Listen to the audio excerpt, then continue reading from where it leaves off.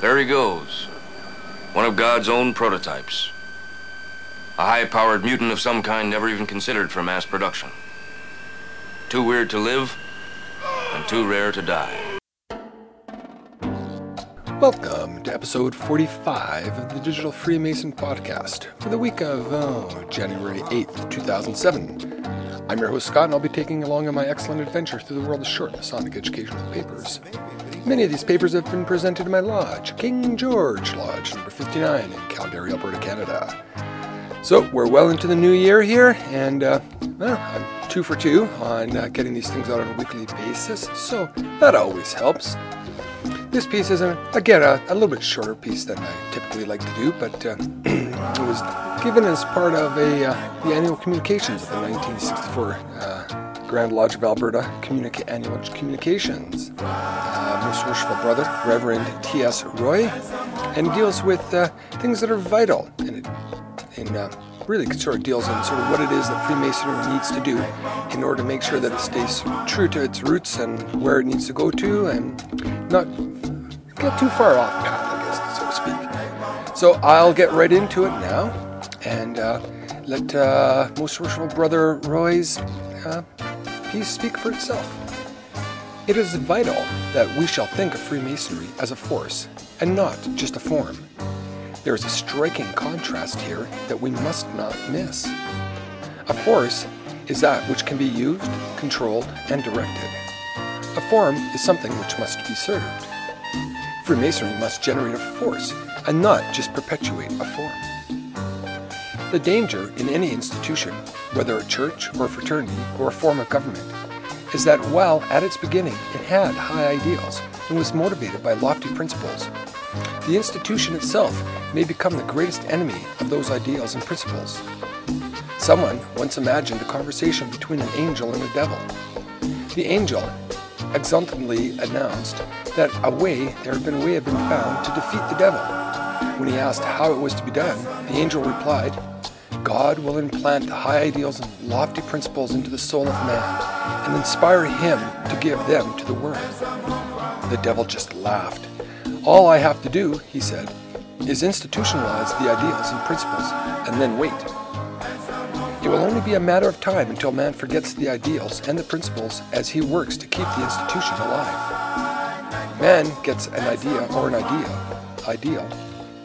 The idea or ideal creates an organization, and then the organization chokes the idea or the ideal. We begin to project a force, and we end up by serving a form." Freemasonry must be a force for the development of a superior character. We talk about the problems that face us, calling them political problems, industrial problems, or social problems. But they are all human problems in those various fields and must be solved by human beings. We think that we solve them on the knowledge level, or the intelligence level, or the interest level of our lives.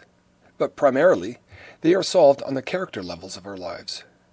When Hitler came to power, he was welcomed by the German people in almost a delirious state of joy, promising them, among other things, that he would work to establish peace between Germany and the rest of the world, and to promote peace among other nations. But what German people didn't know was that between the day he came to power and the day he set the world on fire, every question he faced was solved by the character quotient of 0. He told the man who wrote his biography, Conrad Hayden, anyone who was so fussy that he had to consult his conscience about whether to keep a pact, whatever the pact, or whatever the situation, was a fool. He said he would conclude a pact in good faith one day and be ready to break it in cold blood the next, if it was in the interests of Germany. It makes a difference whether the lives of people are in the hands of men to whom public office is not a public trust, but a private trough, or in the hands of men who are interested only in the public welfare. Experience has taught us that nothing in democracy is strong if character is weak, and nothing in democracy is weak if character is strong.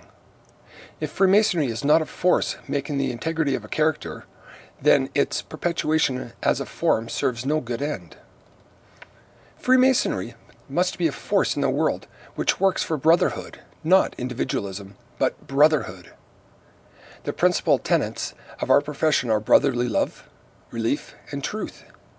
By the exercise of brotherly love, we are taught to regard the whole human race as one family, the high, low, rich, and poor, who, being created by one almighty parent and inhabitants of the same planet, ought to aid, support, and protect each other. Now there are no exceptions.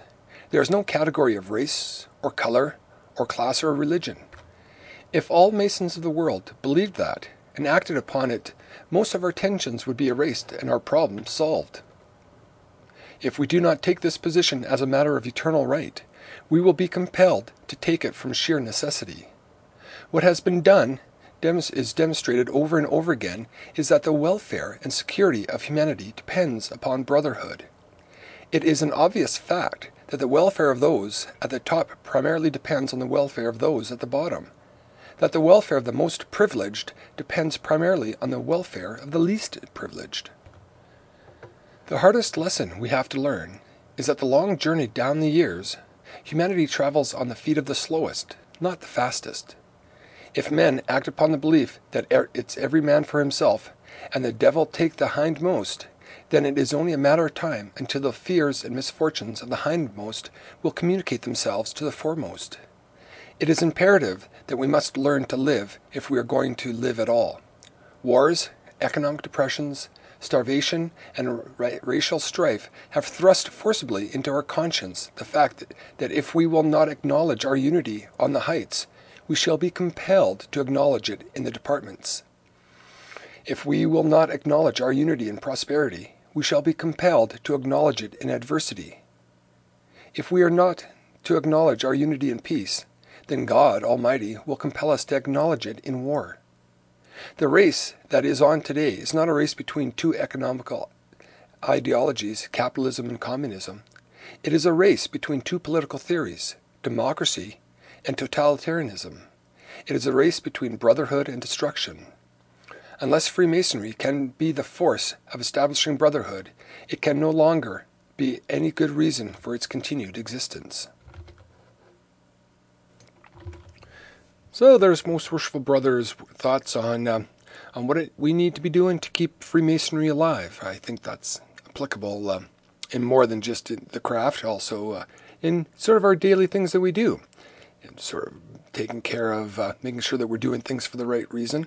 I always think back to the art of making a deal, so to speak. And when you shake on a deal or you confirm a deal, you just don't go back on your word, even though it may be to your advantage. It's interesting to take a look, that seeing as this was written in the 1960s, mid-1960s, he refers to the sort of the ongoing battle between the Western world and the Eastern Bloc. And you know what? I guess in the last 40 years, haven't learned that much new, seeing as there's still a battle going on. It's a little bit different, different ideologies, but pretty much still the same thing. So apparently mankind hasn't learned anything in the last 40 years, but why would that be any different than the last few thousand years that we've been sort of living together as a group, trying to take each other over? But that's enough postulation for today. So I, again, have been your host, Scott, and I thank you for coming along on the journey. And until the next time, which I hope will be next week as well. I'm enjoying getting back into it. If you have any questions or comments, give me a shout at podcast@kinggeorgelodge.com. And until the next time, hopefully next week, keep the shiny side up.